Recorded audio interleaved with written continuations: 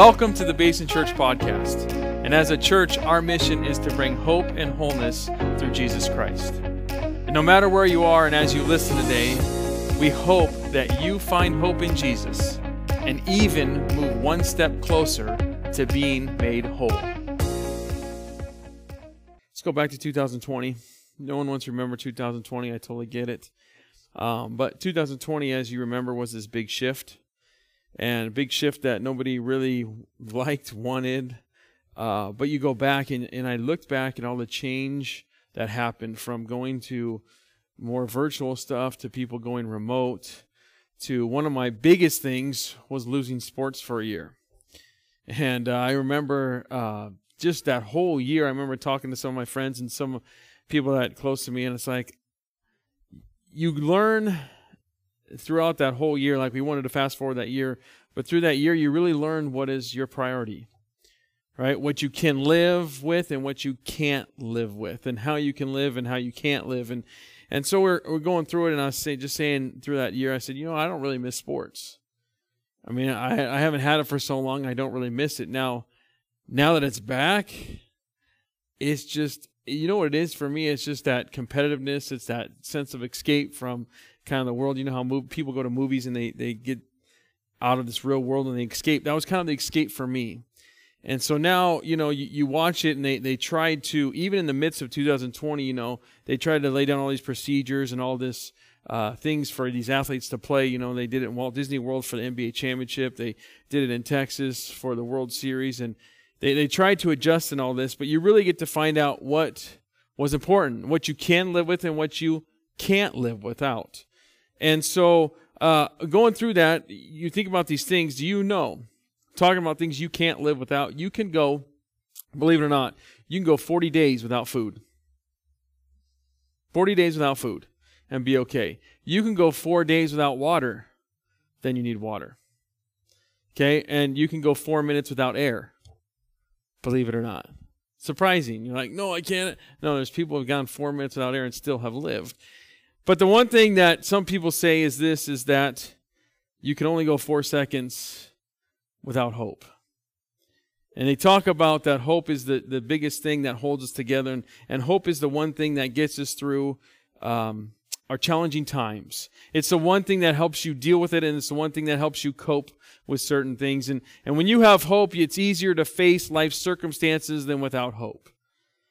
And it's hope that where we come to a place that sometimes it gives us enthusiasm for the future. And hope also helps us survive the next day. And sometimes it even helps us survive life.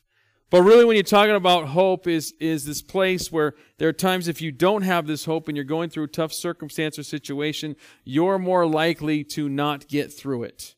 If you don't have hope, you're less likely to get through your situation than someone who does have hope. I mean, think about when someone is in the midst of their health crisis. If they don't have any hope, they're more likely to go quicker than they would normally, or financial crisis or any crisis. But as you think about this, the thing is if you have hope, there are people who have hope, and they wake up each and every day and they go, okay, the challenge and the day is coming, and I can take this on. Because I know that I can get through this, that whatever's going to come my way, I can get through this. Now, a lot of us maybe are not at that place. A lot of us maybe aren't at that place where there's these challenging times and we look and we go, okay, I have hope and I can get through this. Maybe you're at a place where it's like, I don't have anything, and what's going on in my life right now is challenging, and I don't know how to cope, and I don't know how to deal with what's happening. But there's other times where we can just go and we can face it. And for most of us, it is a challenging time, but when there's times when you're at a difficult, dark place. And the thing is in that place where what is needed is hope. And so for some of us, we're at this place that when you say no hope equates to a deep, dark place. Now, we've been there, and we have anxiety, we have stress, we have all this fear, we have all these emotions coming up when we have no hope, and we would say that I'm just in a dark, dark place. And you could say it from a relationship, you could say it from your work, anything that happens in life, you can say, I'm just in a dark place. And so what happens is we have this definition, and our definition of our dark place is it's a place where we are defeated. And if we're defeated, then we don't have the strength to carry on or to move forward. So at this place, you're defeated. But if you look in the course of history, as a nation, as a world, people were defeated all the time. People were in a dark place in time in history. I mean, you just go back to the late 1920s to the early 30s, when America's hit with the Great Depression, and everyone had no hope. You talk about no hope. You have no jobs. You have no house. You have nothing. Everything crashes, and these people are in lines trying to get bread, trying to just get food, trying to make it throughout their day. Then if you go even more, right, we have World War. Talk about no hope. Like you got Germany kind of just doing their thing and destroying a whole nation of people. And then you'd even talk even further. We've even got further into the times where there's genocide that happens. And it's just deep, dark times in our time of history. And even if you go back to 2008, when we're hitting that recession, it seems like there was no hope then. And so anytime a candidate comes up and he's a leader emerges out of these dark times, what do? They speak hope and they speak blessing. They speak something that's going to happen. And whether you're a presidential candidate or you're an international leader, what they try to do is tell the people what they want to hear, and that is hope. Because if they have hope and they can bring change, then people are going to buy into what you're doing. And so 2008, that's what they did. And the president, the candidates would say, okay, we need to change things and we need to bring hope. And because right now America is in a deep, dark place, and they're in a deep, dark recession. And so we have all this, but you have this in history, but come on, let's be honest. We have it in our lives on a daily basis. That it's just not on a national level and it's just not on an international level, but there's just times where we have deep, dark places, and we're at this place where we can't go any further. And we can't cope, and we can't deal, and we can't handle it. And so what happens is, it's not the fact that we're going to hit these dark places and these hard circumstances. The reality and the question is this, is how are you going to deal with it? Because for some of us, when we get in that place of hopelessness, what we do is our emotions take over. What we feel, what we say, what we do, how we respond takes over. And for some of us, we get in a deep, dark place, and there are people who are so depressed, they don't even want to get out of the bed in the morning. There are some people who have said, you know what, I don't even know if it's worth living because of how bad their situation is. So they have their emotions and their feelings, and they just can't go on. And so what do we do, and how do they cope, and how do they deal with this circumstance and these dark places that they're hitting, and how do we manage to pick ourselves up and go throughout the day? How do we pick ourselves up and try to work through the situation? See, I think the question is where do we find hope? And people sometimes find hope in political candidates. They find hope in other places. But the reality is we need to find hope in Jesus. And that's really where we find our hope in. Because if you don't have your hope in Jesus, here's what we tend to do. We tend to think that we can make our way out of our own situation. That we can do it. Like, even though I'm depressed, or even though I'm stressed out, or even this thing's going on, that I can do it. I can, tie up my shoes, put my pants one leg at a time, go out, and I can handle it on my own. But it only finds us to a place where it doesn't get any better. So the thing is this: if you're in a deep, dark place, if you're in that place where you have no hope, here's the thing: you're not the only one. Not the only one. As a matter of fact, you're talking about Israel, and if you look at Israel, they're in a crucial, deep, dark place, in a difficult place. It was a place where they are ruled by an evil king. They are in sin, and it's a great, dark time. And this time is because they're in the Judah, which is the bottom half of Israel, and the king is called Ahaz, and we talked about him last week. And again, the two alliances up north are trying to, Israel and Aram, are trying to take him out. Right? So you have a leader who's scared. You have a leader who's living in sin. And it's not a good time in the place of Israel's history. So what happens is God says, well, Isaiah, you're my prophet. You're my mouthpiece. I want you to go speak to this guy. And so you got this guy pacing. And we said last week, he's sitting there looking at the water, trying to figure out how much water do I have? If there's a war, how long can we survive? And he's just stressed out, and he's worried, and he's fearful. And Isaiah comes to him and says, what are you worried about? You're in this deep, dark state, and the nation is just kind of crazy, fearful, and they're worried. And what are you worried about? He says, I want you to see the way God sees. And he says, see those kingdoms over there, they're nothing. He said they were firewood that was just smoldering. And if you know smoldering fire, it just kind of gets put out. He says, I want you to see it. And he even says this to King. He says, King, why don't you ask God for a sign? I mean, can you imagine asking that? You're in a deep, dark place. You're a guy who has no relationship with God. And he says, why don't you ask God for a sign? And of course, the king says, no, I'm not going to ask God for a sign. It's not that he's religious or anything like that. It's just he already made his mind up.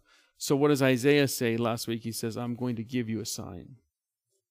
Even in the midst of your dark depression and your worried and your fear and your anxiety and the nation's in uproar, here's what I'm going to do. I'm going to give you a sign. And he says this, there will be a child who will be born of a virgin, and he will come, and his name will be Emmanuel, God with us.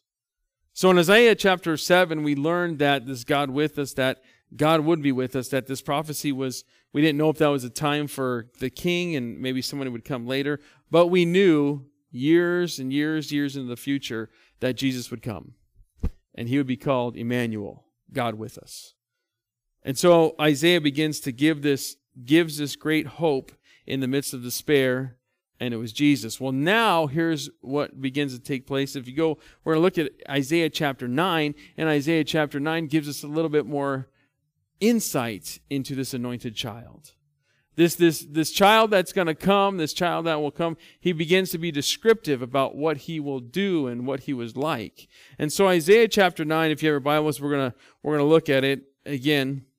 So a little bit more about this anointed child of the Lord. In Isaiah, I'm going to start in verse 1, and we're just going to kind of read down. But it says this, it says, nevertheless, there will be no more gloom for those who are in distress. In the past, he humbled the land of Zebulun and in the land of Naphtali, but in the future he will honor Galilee of the nations, by the way of sea and beyond the Jordan. Now, if you begin to look at this first part of this passage, he says there will be no more gloom for those who are in distress. So you obviously know that they're in a deep, dark place. And he says there will be no gloom. There will be no more. It will be a thing of the past, Isaiah would say. You're so down and you're in despair, but let me just tell you this. I'm speaking to you people. It's going to be in the past. And the reason why they were in distress and the gloom and they were in distress is because of this. It's because of their choices. See, the reason why Israel was in this place of darkness and deep despair and distress is because their decisions. They're decisions that oppose God. So God is going to humble these two tribes which are in northern Israel. So he says, I'm going to humble these people. Okay, and he begins to say this, that, yeah, their decisions have got them to this place, so now I am disciplining them for their disobedience. There's always cause and effect with the Lord. Always. If you disobey, there's always consequences. And for these people, God would begin to humble them. Now, then he begins to foreshadow a couple things. And the first thing he begins to foreshadow and talk in the future is this, is he says that in 732, Assyria is going to come. And, you know, he says, come on, those group up in northern Israel, that other cities that border and those countries that border, guess what? They're going to be no more. Israel will be no more because Assyria is going to come and attack them. Now, with foreshadowing, he foreshadows something else, but I don't know if you've ever seen this, if you've ever seen a Disney movie or seen a Pixar movie. But Disney and Pixar have a couple of things that they like to do, and what they tend to do is in their movies, current movies, they bring an old character into the movie. So if they do an older movie, they kind of bring in the past into the future. And so it's called Easter eggs. And I don't know if you've ever seen this, but I've got a couple on here that I recognize. And I first recognize this. And if you look at, maybe you've never seen Aladdin, but Aladdin, you can go ahead and show it, Luke, there. In Aladdin, there's a character that's from The Little Mermaid. Okay, so Aladdin, you have the genie, and Sebastian's the crab, and they always bring somebody back into the movie, right, from the past. And then I was looking at this. I really recognized it when I was watching Frozen, because I saw Rapunzel a couple years before, and I noticed that Rapunzel was in Frozen. As I was in the movie theater, I thought, oh my gosh, it's hard to see there. But I'm like, that's Rapunzel. She has her hair chopped off, right? And I thought, okay, well, she's into this movie. And if you look at Disney, they continue to go through movies. You can continue to go, Luke. They've got, you can't really see it, but at the bottom there's Aladdin's lamp in Moana. So they bring Aladdin back to Moana. Another thing they tend to do is one more is they bring, what was it? Oh, yes. Have you ever seen Chicken Little? Okay, now, what movie do you think this is? You can barely see it. Can't even see it. What a terrible... There, okay, there you can see it, okay? What movie are you thinking that is? Lion King. But it gives it this is funny because Chicken Little starts off with Lion King, intro to Lion King, and gives it a nod to Lion King. And it's like, and he's got the sunset, and it's like, oh, no, wrong story, right? But the reason why I tell you this, and you're thinking, well, why is he telling us this? Because that's a picture of Isaiah and how he's going to write. But he doesn't take something back from the past to the future. He actually brings the future into the past. So how Disney would take like a movie from the past into their future movie, Isaiah talks about the future and brings it into the present. So here's what he says, and he continues going on because he talks about, if you go back to verse 1, he says this, that in the future they will honor Galilee of the nations. Now what he is saying is this, that Isaiah begins, I'm dropping something in the present that's going to be in your future. So he says, hey, pay attention, this Galilee, you want to circle, this is a big thing, people. And what he would say is Galilee will be a place where Jesus is going to start the beginning of his ministry, and where he will be placed. And so he begins, the beginning of Jesus' life, the beginning of his ministry will happen in Galilee. And he says this, that it will be a place of honor. That when Jesus is in Galilee and he's ministering and doing his healing ministry, and he's up in that area in the northern part of Israel, he says, look, that will be a place where Jesus will be honored. So he says this Messiah, this child who will be born years ago, goes into the future, brings it back to the present, and says, even though Galilee is in this place of despair, right? That even though it's in a place where it's going to be invaded, that Jesus will be there, he will be honored, and that he will begin his ministry. So again, he reaches to the future, brings it back, and then he begins this, and then he says this in verse 2. So he kind of gives it a little bit about Jesus' upbringing, early ministry in Galilee, and then he switches gears a little bit and he says this, the people walking in darkness have seen a great light, and those who are living in the land of deep darkness, a light has dawned. So he says this, even though that they would be humbled, even though that there would be an invasion years ago, and Isaiah is saying, in the future, it's going to be invaded and taken over, and even though that's going to take place, there will be a time when the presence of the Messiah overshadows that. And the Messiah will bring peace. And that people who are in darkness will see light. Where they're in deep despair, they will see the light of this Messiah.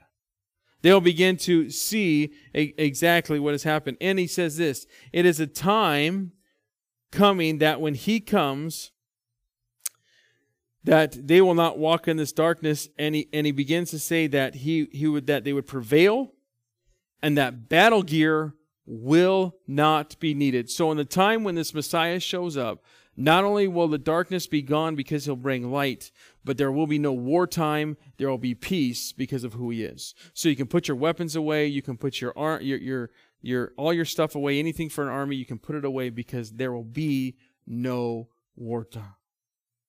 So he begins to say this in verse 2, and then again he continues on and tells us a little bit more about this child and a virgin. He says this, he says, you have enlarged the nation and you have increased their joy. They will rejoice before you as people rejoice at the harvest, as warriors rejoice by dividing the plunder. So you here probably refers to God the Father, who will lead the people out of spiritual darkness and the light again by sending the child, the Messiah. But then he says this, that they will rejoice like in a time of harvest, where you're not rejoicing and you've lost your joy and you've lost your hope. It'll be a time like it is for the harvest. And what he means by that is when you plant a seed and you see that thing grow, and then finally comes to a time where you get to harvest all your crops, the people are happy. They're rejoicing. Like their little seed that has grown into this crop that will now supply food for them. At harvest time, it was a joyful time for them. And he says, that will be exactly what will happen. That when the Messiah comes, you'll have joy like no other, like joy you have at harvest time. And then he says you'll have joy like warriors who divide plunder. Right? When a warrior goes in and he attacks and he's victorious over the battle, what do? They take the plunder. They take everything they have, their cattle, their money, everything they can get their hand on. And so he says, you'll be rejoicing and you'll be happy as if a warrior is dividing the plunder of being victorious. And then he continues laying it out even further in verse 4. He says this, "For as the day of Midian's defeat, you have shattered a yoke that burdens the bar. Across their shoulders, the rod of their oppressors." He says the defeat that he mentioned here will be a supernatural work of God. And it would be such a supernatural work, it would be like one that Gideon experienced over the Midianites. See, because Gideon had less men, and there's no way Gideon should have beat the Midianites. But it was a supernatural work of God, because I'm telling you what, if someone said, hey, here's how I want you to win battle. I want you to surround the army, and I want you to take a clay pot and a torch, throw it on the clay pot and blow your horn and say, for the Lord and for Gideon, and you'll win a battle, you're crazy. But that's how Gideon won the battle. He took a torch and a horn, threw the clay pot down and blew the horn and said, a sword for the Lord and a sword for Gideon. And they got so confused that they killed themselves. See, it was a supernatural act of God, and he says this will be a supernatural act of God in this place. That, again, that the Messiah will come. There will be no use for war. That there's a burden on your back, but that burden will be removed when the Messiah comes. When this anointed child of the Lord comes, this will take place. You will no longer be oppressed, but you will be free. And he says, because of that, you will have joy. Joy like the harvest, and joy like in wartime. And then he continues, and he gives us 5 things about this child. 5 things about the Messiah. And you've probably heard this many times. It's a famous verse. It's even in Handel wrote about it. And here's what it says. For unto us a child is born, to us a son is given. And the government will be on his shoulders, and he will be called Wonderful Counselor, Mighty God, Everlasting Father, and Prince of Peace. And this child that was going to be with us, he says the government will be on his shoulders. And figuratively it refers to that he will take the kingly robes. This Messiah will take the kingly robes, he will put them on, and he will rule. And he will govern the way it's supposed to be governed. And see, some people miss this. They kind of miss this, and they think that, the government will be upon his shoulders, that Jesus would come and he would overtake and overthrow the Roman government. And that's not what he meant at all. In fact, that what he would do is the Messiah would claim all authority that was granted to him. That he would take back the authority that he needed, that was rightfully his, so to speak. What I mean by that is he will receive the kingdom of earth from God. See, from the people who have misused it, from the people who mistrusted it, he will begin to take authority back. See, here's what happened when God created Adam and Eve. Guess who he gave the authority to? Adam and Eve. And then when the enemy deceived him, he took it. Well, Jesus says, well, wait a second, we're going to get that back. Now, I'm going to get rightfully back what is mine. I'm going to seize authority back on this earth. I'm going to seize authority and take back what is rightfully mine. I am the heir to all things. It says Jesus is the heir to all things. So he's going to come back. The government will be on his shoulders, and this Messiah is going to take back authority. And how does he do that? By the death and resurrection of him. That's how he takes authority back. So he's going to take back rightfully what is his and what has been misused and mistrusted in humans. Right? So he begins to take the authority back on earth. And in beginning on this, it says he will be. Right? He will be, that the government will be on his shoulders. Then he says this, he says he'll be a wonderful counselor. Now when you think of counselor, many of us think, well, man, I don't want to think of God as a wonderful counselor, because when I think of a counselor, I'm in trouble. When I'm a counselor, then I got problems. And if I go to counseling, then everybody knows I have problems. Well, you don't have to go to counseling to know that we all have problems. We all have problems. But here's counselor is completely different in this context, because a counselor in those days was someone who was close to the king. A counselor was one who would give wise advice to the king. The counselor was authoritative. The counselor everyone knew. He was well known among the common people. And the counselor was one who would plan and help decide things with the king. That's what the counselor did. It wasn't, hey, come tell me your problems and I'll write a prescription for you and tell you 3 things and we'll go on your day. No, it was somebody who was authoritative and had wisdom and insight for the king. So he says, wonderful counselor. He says that's exactly what will happen, that people will gladly listen to him because he will be the authoritative one. That when he says a wonderful counselor, that people will listen to his authority. That when this child comes, he will have authority and people will listen because he has authority. And how many times did people look at Jesus and go, there's something different about you? And he says, I don't work in authority. Everything I see, I do, right, from my Father. I see my Heavenly Father at work. I am in Him, and it's through that power that I work. There was something different about Jesus, and He walked in this authority. So he begins to do this, and then he says this, if you go back to it, it says, next is mighty God. And when you think of mighty, you think of strength. And that's exactly what he's talking about, and that's exactly what he's emphasizing here. Isaiah says he is so mighty because of his strength. And Isaiah touches a lot of times on God and his strength and who he is. But basically he's saying what you and I already know, and what the people in this time, the Israelites, needed to know. That God can do anything or more than anyone. When he says mighty God, God can do anything. And he was trying to say that this Messiah, this child, would be able to have power and authority and be able to do anything that you can think of. He is different than anyone else. And mighty God, and he is God. So he says that he will be able to do what no one else is able to do. Then he says this, he says, everlasting Father. And he will be called everlasting Father. Now you're thinking, what in the world? Everlasting Father. How can Jesus the Son be everlasting Father? Well, here's the thing about God. God is who he is, but he's distinctively 3 separate people. You got God the Father, God the Son, Holy Spirit. If you are 3 and you're still unified, you're still part of one, Jesus has all the characteristics of God because he is God.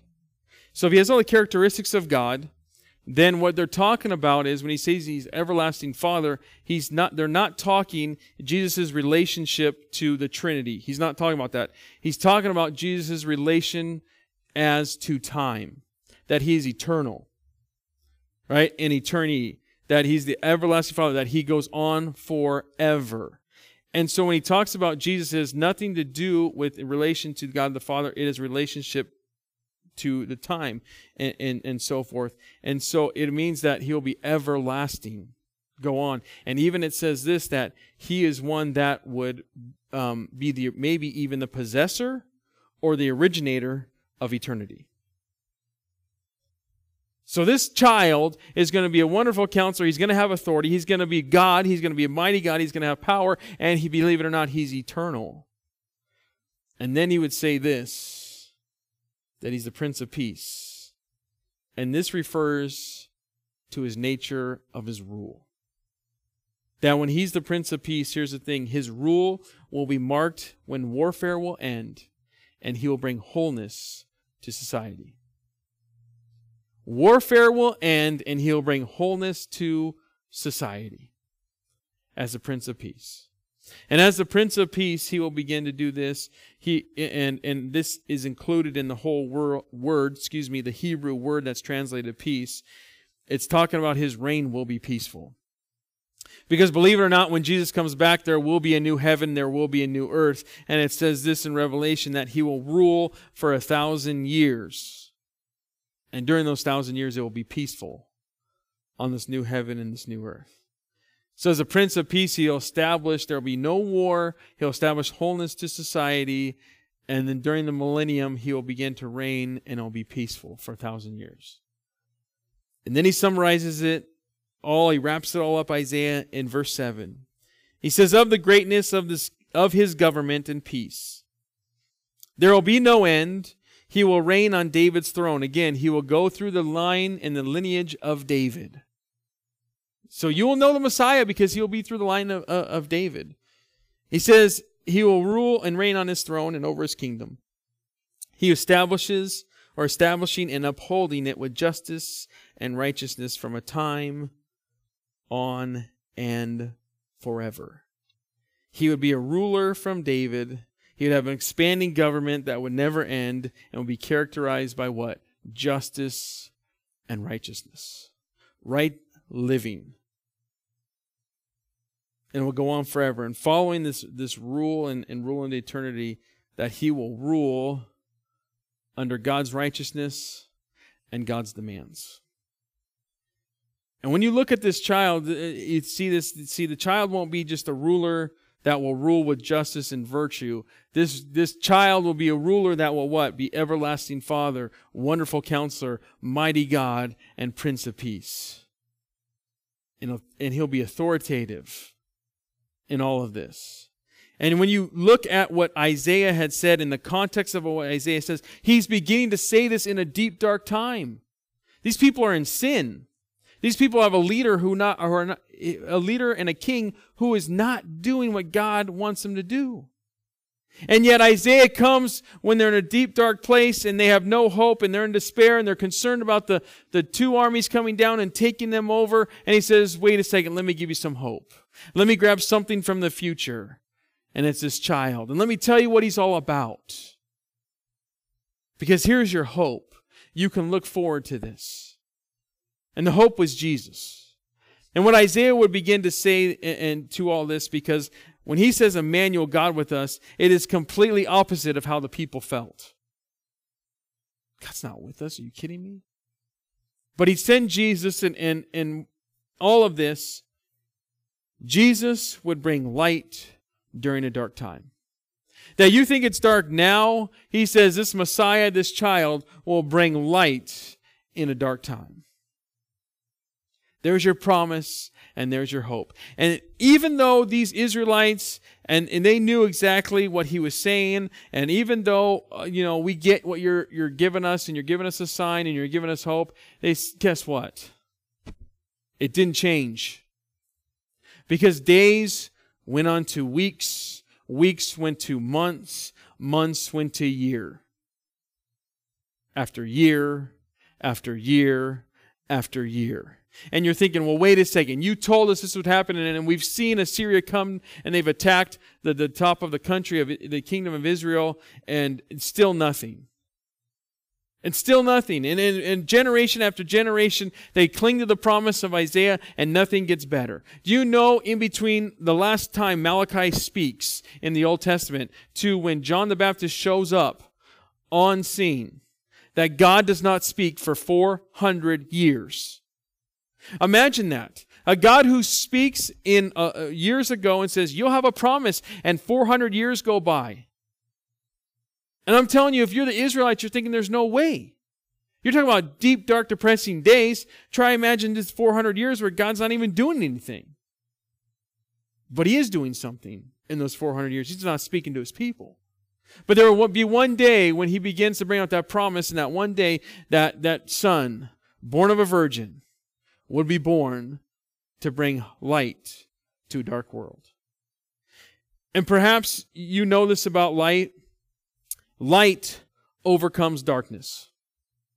And when Jesus was born, he would overcome darkness. And you know every time when you go into your room and you can't find anything and you put your flashlight on your little phone, you know that a little light can dispel the darkness. You know, like lighting a little flame in a room can dispel darkness. You can begin to see it. It illuminates. And so perhaps you're here today, and when you talk about this, you need Jesus to push back the darkness in your life. That maybe you feel like you're in this dark place and the darkness is coming in, and you need Jesus to illuminate. You need Him to bring light to your dark situation. You need Him to bring hope to your situation. I don't care if you walked with Jesus for many years. There are places that we as followers of Jesus, we get in places of despair like the Israelites. And there are times where we think we can't go on anymore.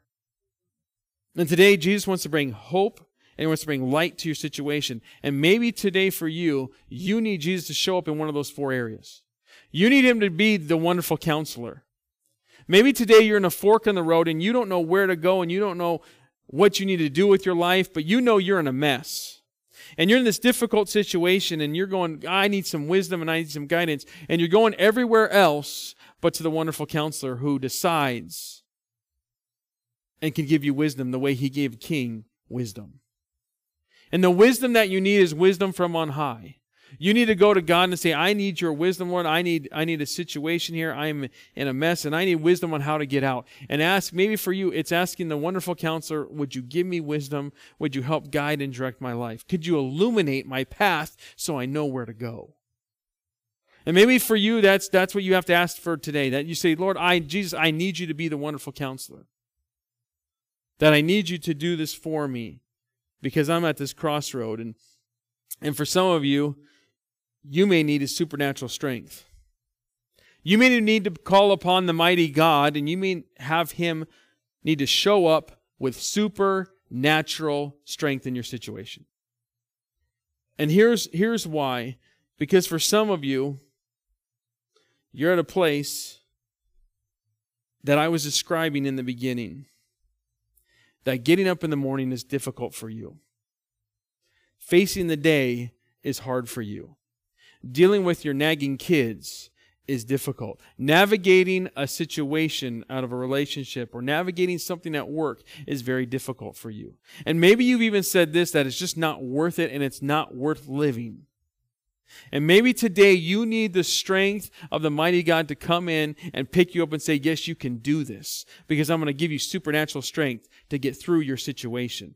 But until you yield to me and until you surrender to me, I can't help you. And today you probably need to release and say, okay, Lord, I give you this and I give you my situation and I pray supernatural strength to get me through. Because Monday's coming. It comes every time on the same week, same time. Maybe you just need to get through this week and the Lord's saying, I will help you. And you need to call out and say, Lord, I need supernatural strength. But here's the thing, it doesn't stop there.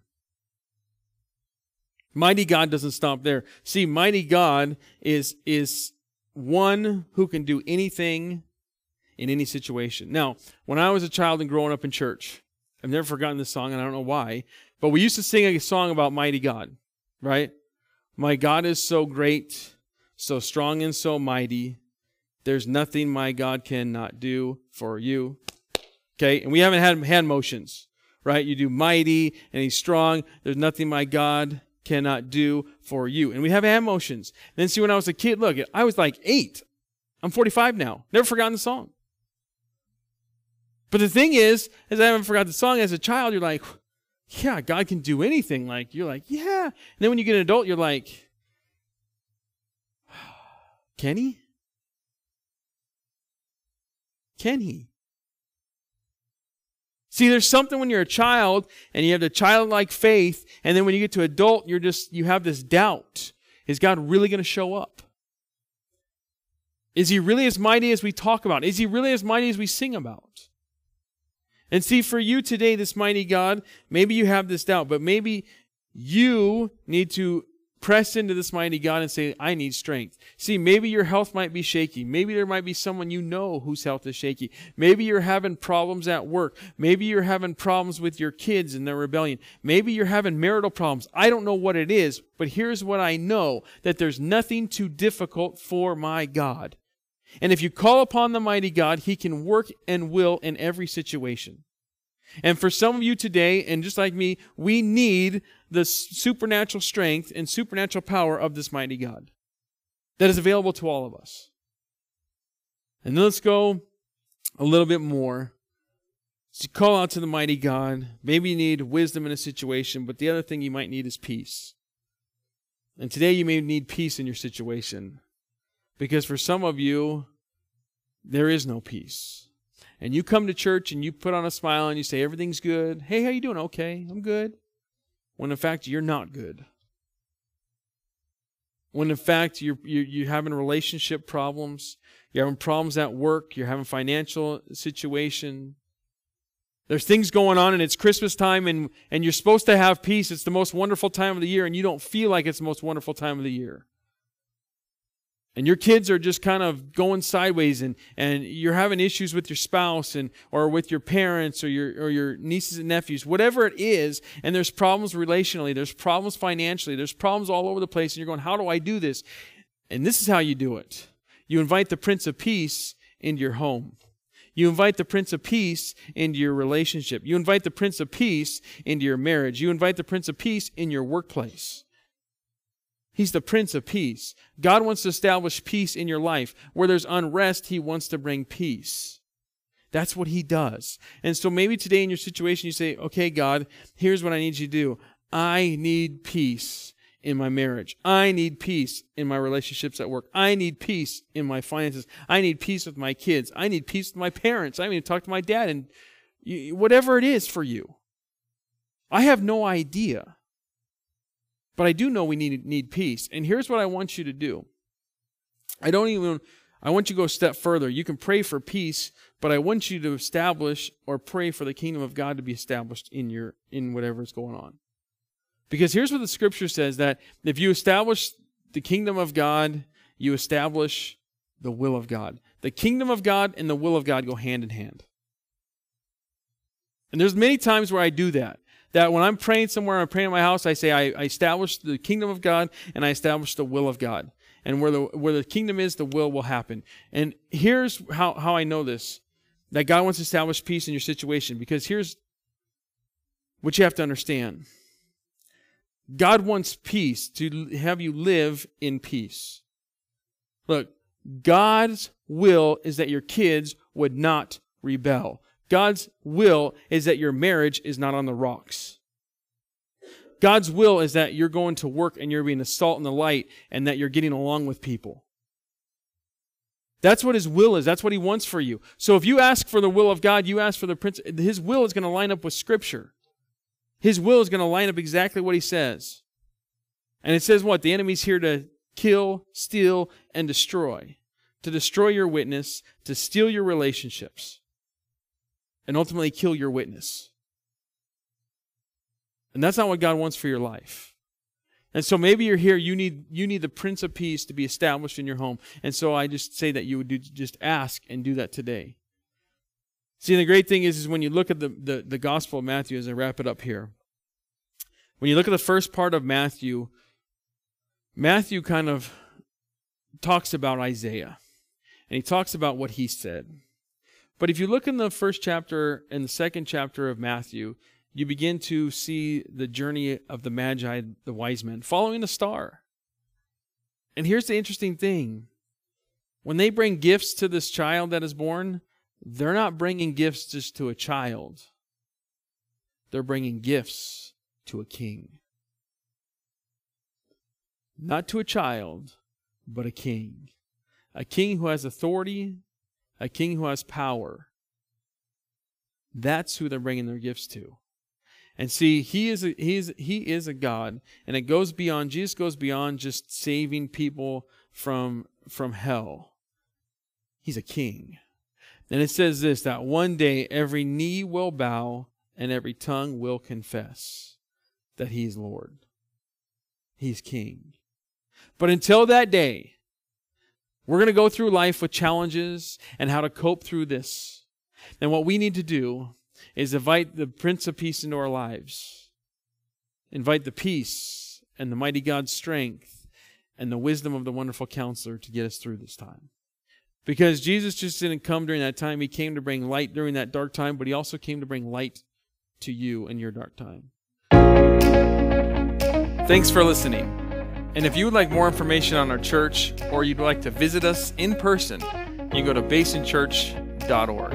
And as always, we hope this content helps you on your faith journey.